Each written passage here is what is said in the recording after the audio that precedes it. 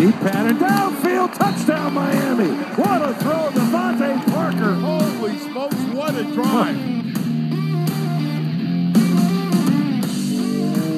What is up, Dolph fans, and welcome to the Drive Time Podcast, part of the Miami Dolphins Podcast Network, covering your team, your Miami Dolphins. How's it going, everybody? I am your host, Travis Wingfield, and I am here to bring you your daily dose of Miami Dolphins football. And on today's show, it's preview day as we break down the matchup with the Atlanta Falcons this Sunday at Hard Rock Stadium. We'll go position by position, get you key data, talk about the film I watched this week. We'll look at the keys, how the Dolphins will win this game, and we'll kick off the Week 7 picks tonight with Thursday Night Football. From the Baptist Health Studios inside the Baptist Health Training Complex, this is the Drive Time Podcast. It's another Miami Dolphins. And so the Dolphins will attempt to right the ship after a tough 1-5 start to the season, and a familiar foe, you might say, how are they familiar, Travis, will come back to Hard Rock Stadium after their trip back in August for a pair of joint practices and an eventual 37-17 exhibition victory for Miami in the building across the street from me right now. And the Falcons didn't play their starters in that game, and the Miami Dolphins found their rhythm offensively in that contest, and so did the defense too. But of course, it'll be a lot different this time around, as the Falcons are an interesting study coming into this game as we start every preview podcast here, taking a look at the opposition, how they got to this point, and where they are in their organizational build and foundation, all that fun stuff. And we start here with a team that was one quarter away from a championship just 6 years ago, 28-3, blew that lead in the Super Bowl, have had some tough times since then, not able to replicate that success or really anything close to it. And the interesting aspect of it all to me is that the quarterback has been the same through it all. How many quarterbacks survive multiple rebuilds? And I think the talent of Matt Ryan is the reason why he has. And he's been one of the best quarterbacks in the NFL over the last 15 years. I think one of the most criminally underrated quarterbacks throughout the course of his career, but we'll come back to that. Since that heartbreaking Super Bowl loss, Atlanta returned to the postseason just once the following season with a divisional round exit after a victory in the wild card round to the upstart Los Angeles Rams and Sean McVay. And that was coming off a 10-win season after the 11-win season resulted in a Super Bowl appearance for Atlanta.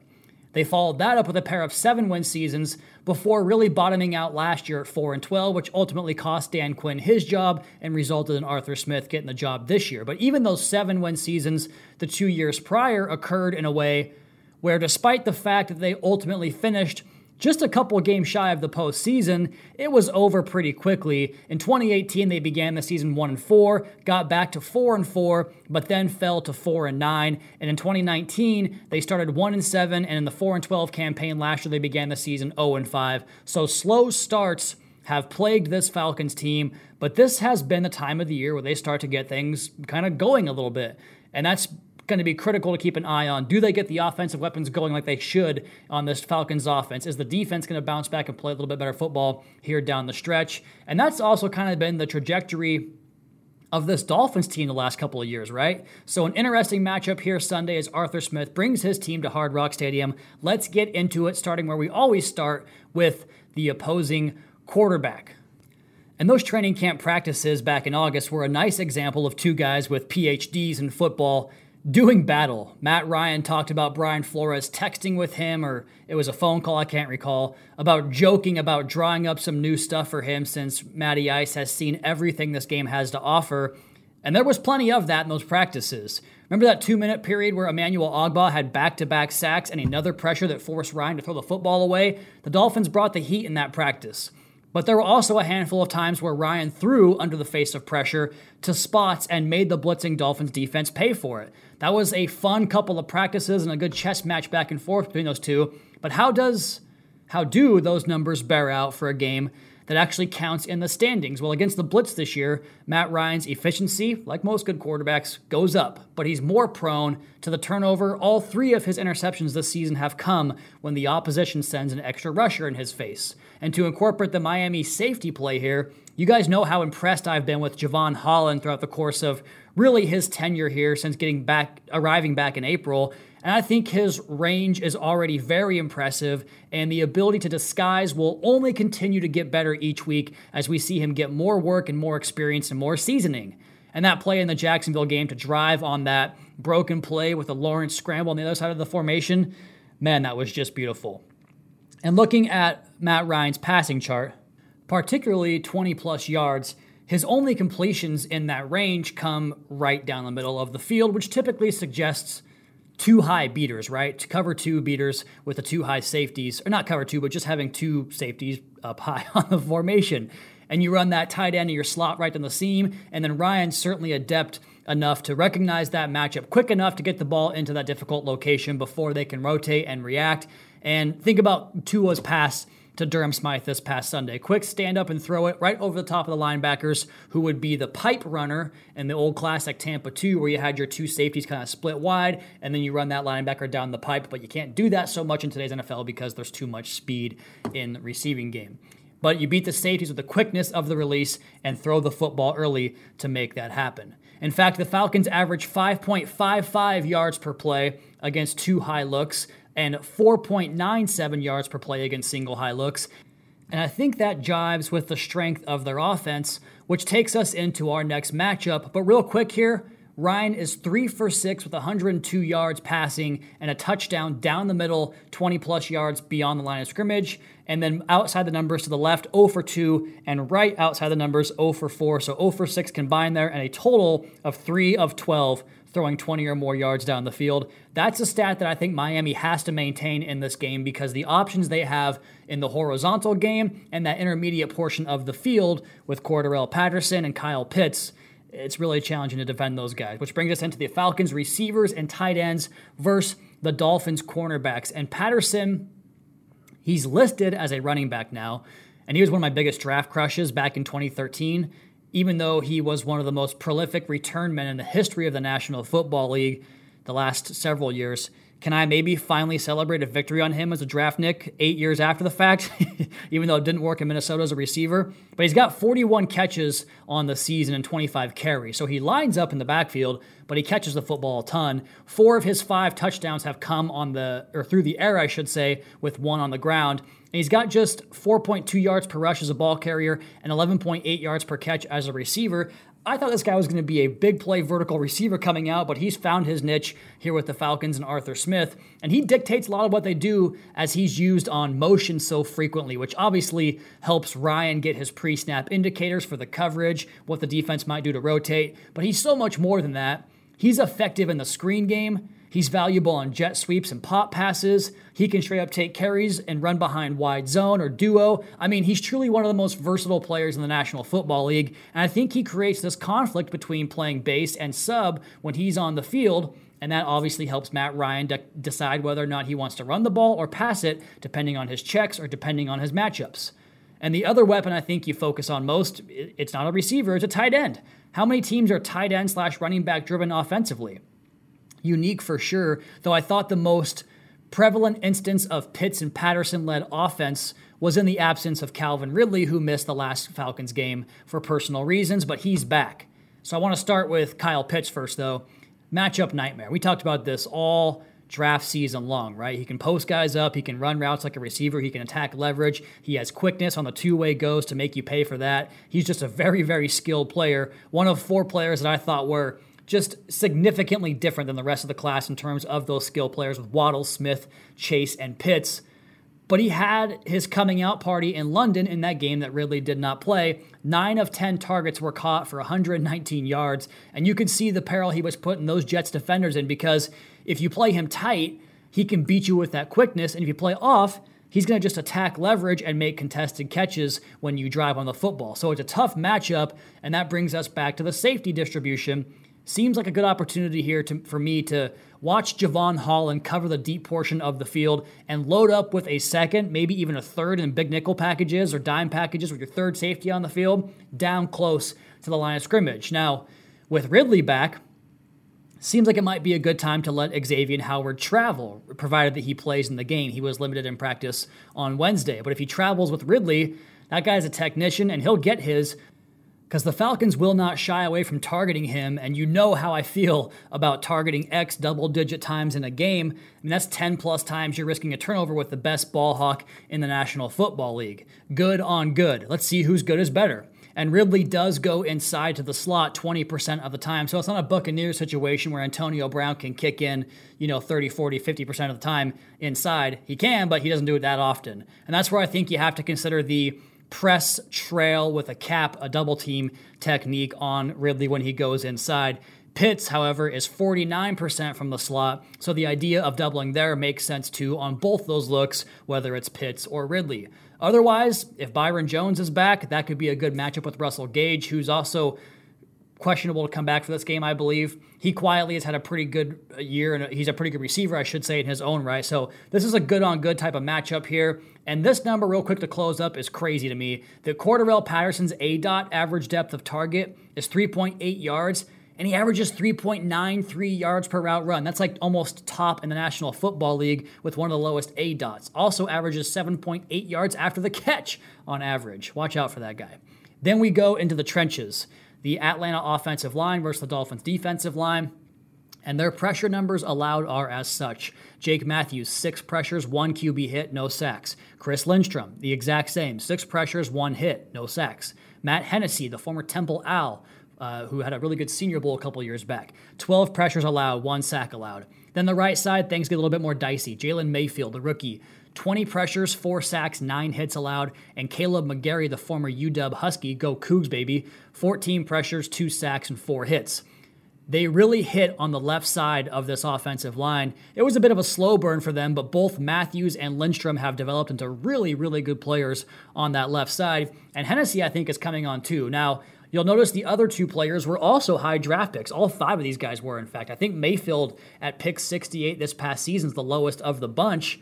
But they are not having as much success on that right side this season with a combined 34 pressures allowed off that right side of the offensive line. So I look at some of the matchups here. We talk all the time about Emmanuel Ogbah's hands, right? The heavy hands, the cross chop, the ability to get that tackle upfield, swipe the hands down corner, and get to the quarterback when you flatten that thing. And that's where I think Caleb McGarry has had some struggles on tape this year, so I'm very intrigued to see how they approach Emmanuel Ogbah and if he can go ahead and take over this game off that right side. It's the same deal inside to the position next to him. And we talked about Christian Wilkins' hands on the podcast this week. I swear he's faster and better with the hands this year, and it's produced more production for Christian Wilkins. But that paired with the quickness off the football, I like them a lot as a tandem in the rush game this week, especially if you can run some games off that side and kind of mix things up. But just using both those guys as quickness, get off, lateral agility, and heavy hands could have a good impact off the right side of the Falcons' offensive line.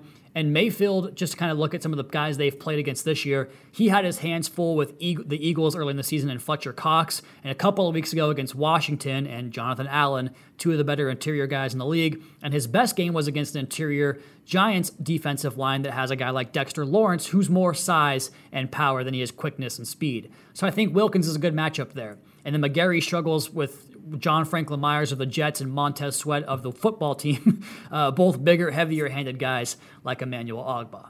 Then finally, our last matchup on that side of the football, the Falcons running backs versus the Dolphins linebackers. Mike Davis is an absolute bowling ball who offers production in the passing game. It's a pretty weird dichotomy there as far as he goes. He averages like 3.3 yards per carry, but he's also forced 16 missed tackles on the season. The challenge here, I think, is going to be those 21 personnel packages. And granted, it's like 10 snaps a game at most, but it tests your different packages and what you might roll with from a personnel perspective. And that's where Matt Ryan can kind of get you to either get too many men on the field, maybe you get misaligned. That's where he really goes after you with his understanding and knowledge of the game, so you have to be careful there. But I think Jerome Baker, and not like he ever leaves the field anyway, could have a big role because of what they can do with Patterson. But the other linebacker reps, I think, will be interesting to see how they divulge those. Do you want to load up and stop the run, more a Landon Roberts style of game? Are you more concerned with the passing game, more of a Sam Eguavoen type of role as well? So how they decide that will be intriguing in this game. Some offensive notes for the Falcons. They run 11 personnel 28% of the time, but 69% success rate on the pass. Nice for them. 31% success rate on the running game. Out of 12 personnel, 37% of the time in that package. So you get a lot of Pitts, a lot of Hayden Hurst there as well. Only team higher is the Miami Dolphins, but they have a 70% success rate in the pass and a 34% success rate in the running game. Out of 21 personnel, they run that 12% of the time. Think Patterson and Davis together. 56% pass rate success and 46% run rate success. So what does that tell you? This team's a passing team. Pass first all the way, and it's really been that way since Shanahan left back in 2017. On the other side of the football, Dolphins quarterback and the Atlanta safeties, and off his first game back in which I thought he was very good. Actually, you know what? Why don't we go ahead now and hear from Dolphins co-offensive coordinator George Godsey, who assessed Tua Tagovailoa's first game back from the rib injury that had him on injury reserve this last week against the Jacksonville Jaguars. I thought that for a guy that had quite a bit of time off and came out firing, we had a couple penalties that we were able to overcome in the first series and to score a touchdown. I thought it was an impressive drive, to be honest. Like I said, they're coming off of an injury and not really being able to practice how he wanted to. I thought it was a credit to him and as far as his preparation. And there's another drive during the game where we had a turnover. They got the ball, we stopped them, and had a really impressive touchdown drive. Over 90 yards. So those two drives are really impressive.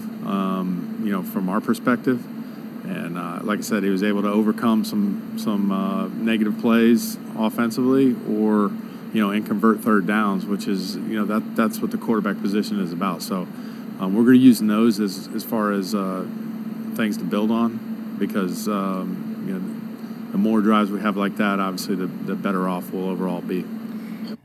And Tua also earned the admiration of ESPN analyst Dan Orlovsky, who said that he charted Tua with 4 big-time reaction throws under pressure, 3 great crossers, 4 awesome tight window throws, and they'll need it again to try to match Matt Ryan in that explosive Atlanta offense. As far as the Atlanta safeties go, Eric Harris and Duron Harmon are their primary safeties, a pair of vets who are difficult to fool, especially Harmon. They will operate in 3 safety looks quite frequently. Jalen Hawkins has played 40% of their snaps, and I thought Tua did a fantastic job in his first game back of manipulating the Jaguars' safeties, even in the face of pressure. Again, 20 pressures and no sacks allowed in that game. And that'll be the challenge here again for Tua to repeat that success. And one thing I think we'd all love to see is to just remove that one mistake that has hit Tua in each of his first 2 starts here this season, or 2 of the full games played, I should say. The 2 picks that take away those 2 plays, and Tua has ratings well north of 100 and certainly helps elevate all the other good plays he has made so far in those 2 full games. Now, where Tua needs the complementary area of the game to kick in, the Dolphins receivers and tight ends against the cornerbacks of the Atlanta Falcons. Devontae Parker was back at practice, Adam Shaheen and Preston Williams too, all 3 of them limited on Wednesday, but they were out there for the walkthrough. So it could be a nice full complement for Tua this weekend, sans Fuller, obviously, who remains on injured reserve for at least 1 more week. But last Sunday, we saw 22 targets to the combination of Waddle and Gesicki, and tight ends in general saw 19 combined targets in that game. We know the Dolphins run more 12 personnel than anybody else in the NFL, and that was heavily featured with Waddle and Hollins as the guys in that grouping. 4 catches on 5 targets for 61 yards for Hollins, by the way. And so now as Mac continues to show some of the stuff that I thought stood out in camp that really impressed us this August, and the possible inclusion of Devontae and Preston, Tua suddenly has some of the trees to throw the football to on the outside, not to mention Mike Gesicki, who continues to go off this season. But you paired that with the skill set of Waddle. We saw Albert Wilson get targeted a few times and have his first few catches, or his second, third, fourth catch of the season. Miami had a decent balance of size and speed on the roster at this point. And the reason I mention this is because, well, we always say that styles make fights, right? And we always look at the tail of the tape in our matchups here. And Atlanta's 3 top snap takers at cornerback, Fabian Moreau, 6 foot tall, 204 pounds. AJ Terrell, 6'1", 195. Isaiah Oliver, 6 foot, 201. So some big dudes out there. And Moreau does have the lone Falcons interception this season. He's been targeted the most, 24 times. Terrell, on 151 coverage snaps, has allowed just 6 completions on 16 targets for 42 yards. And Isaiah Oliver, who primarily plays in the slot, 9 completions on 15 targets for 81 yards. And when you look at some of their matchups, I always like to go back and see which teams gave that group of players fits. And it should be noted they don't match up or travel. Like every game you see on their chart, every player has reps against 3, 4, 5, even 6 players in the passing options. But the WFT game is an interesting study because they had a monster passing day with their stable of burners. And the one I'm intrigued by is A.J. Terrell. He's been in and out of the lineup this year, but the production's very good. He's got a tremendous pedigree as far as his prospects coming out as a college player. I'll be interested to see how Miami plays this. We saw the Jags play tons of zone in that game last week, and I love the way Tua was able to distribute the football and get guys in the soft spots of those zones. But thinking about when you get behind that second layer with Mike Gesicki on those crossers, Waddle in all capacities. You guys know how I feel about his game. He can do whatever in my opinion. And then you get Parker and Williams, maybe back with Mac Hollins. They could be able to work the middle of the field with some of the space that's created by those 2 primary inside guys in Waddle and Gesicki. Now, as far as Dolphins running backs on Falcons linebackers, the coverage numbers on the ATL linebackers have not been as kind. And since that's where Miami have been kind of going all year, it's really our matchup of the game on this side of the ball. PFF has Deion Jones and Foysad Olukun, there's no way I pronounced that right, with a combined 35 receptions allowed on 39 targets for 406 yards and 3 touchdown passes. Now again, they play lots of zone coverage, so those can be over routes behind them like we saw from Mike last week. They can be shallow crossers that wind up getting out the gate. They can be a lot of things, and you're going to attribute the closest defender for the catch allowed and the yardage allowed. So it's not always, everything we talk about here requires context. It's not always on those guys, but that's where the opposition has attacked them, and that'll be our number one key of the game, spoiler alert. And then just how about some general balance for Miami offensively? Last in the league in rushing, and some of that certainly has to do with playing catch-up in so many games this year, but maybe some Savon Ahmed in the passing game and utilizing what he offers as a receiver. We saw the same with that in terms of Myles Gaskin a couple weeks ago with the big game against Tampa Bay. And for those guys to get going, Miami offensive line versus Atlanta defensive line is a key matchup here. Dante Fowler is a guy you have to pay attention to, although he missed practice on Wednesday with a knee injury. But especially when he lines up to the offense's right side. That's where he's been most productive this season. 13 total pressures and 9 run stops from that spot. He's long, athletic, and has a tremendous bend and flatten skill set to get on the upfield shoulder, turn that corner and get to your quarterback and really force him to get off that spot and step up in the pocket. And that's where you might meet Grady Jarrett, who's the guy that stirs the drink on that defense. He's next with 11 pressures on this team. Then there's a big drop-off. The next most pressures is, man, these names are going to kill me on this podcast. Here we go. Adatunko Ogunjije. We're keeping it, baby. He's got 7 pressures, and then 3 players have 6 pressures. They've just really struggled to generate pressures this year in general, so I'll be curious to see how Miami attacks them. Do you go more empty, fewer max protection calls and spread them out and test the depth of that secondary?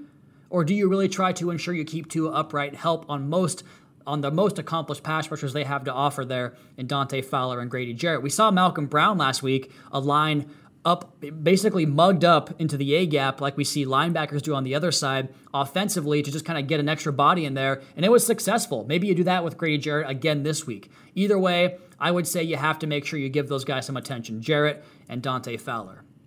As far as the Falcons' defensive notes, their 24% blitz rate is 18th highest in the National Football League. Their 7.6 ADOT allowed, or teams running average depth of target at 7.6, is the 24th fewest. So they play, take underneath stuff. We're not going to get beat deep. They allow the 8th fewest yak yards in the National Football League. They're a good tackling team. 4th fewest missed tackles in the NFL. And their 21.1% pressure rate is 29th. So again, chicken and egg. Like, do you want to really make sure you have your quarterback upright, or do you want to spread out that offense or that defense rather and go after them in the secondary? On special teams, DVO ranks Atlanta's dead last, 32nd in DVOA special teams. Miami improved after last week; they're up to 23rd now. And Younghoe Koo is 7 for 7 this year and 10 for 10 on extra points. He's off to a tremendous start after a fantastic 2020 season. And their punter averages 45.5 yards per punt. I do not know how to pronounce his name either. Not even going to try. But they alternate their return men and have averaged just 6.7 yards per punt return this season. And they have an unusual amount of kickoff returns, 15 total. That was surprising to me. And they average 19.2 yards per return on those kickoffs. Maybe some opportunities there for Jason Sanders to pooch one and pin them deep. My 3 keys to the game continue to involve Mike Gesicki and the tight ends. We talked about the linebacker coverage in this game, the fact they play a lot of zones, getting the ball out quick, always a key to this offense. Stay balanced and patient on offense. Take what they give you. Take those underneath passes and try to soften them that way. Stay on the field, stay on schedule, dominate TOP. That can go a long way towards victory, especially in the Miami Heat. It's still hot down here in October. Speaking of the Heat, go Heat tonight, baby. Season opener. Let's go. Number 3, contain Pitts, Ridley, and Patterson. If you can take out 2 of 3 of them, that's a pretty big victory there. So that's the focus here, trying to get a handle on those 3 players. The Dolphins will win this game if they clean up the mistakes offensively. The Falcons have played that bend but don't break style, and it helps them limit explosive plays, but opposing offenses have taken the underneath stuff up and down the field to produce the 31st ranked scoring defense in the National Football League. But dropping passes, missing throws, missing lanes in the running game, penalties, those are the kind of things you can't do against a defense like this. It will severely hamper your ability to stay on schedule. Staying sharp and offensive success should follow if you do stay sharp. The Falcons will win if they get those weapons going. It's a pick your poison type of deal here for Miami, but if they can't find a way to contain Kyle Pitts, Calvin Ridley, and Cordarrelle Patterson, not going to be a good day for the Dolphins. So there you go.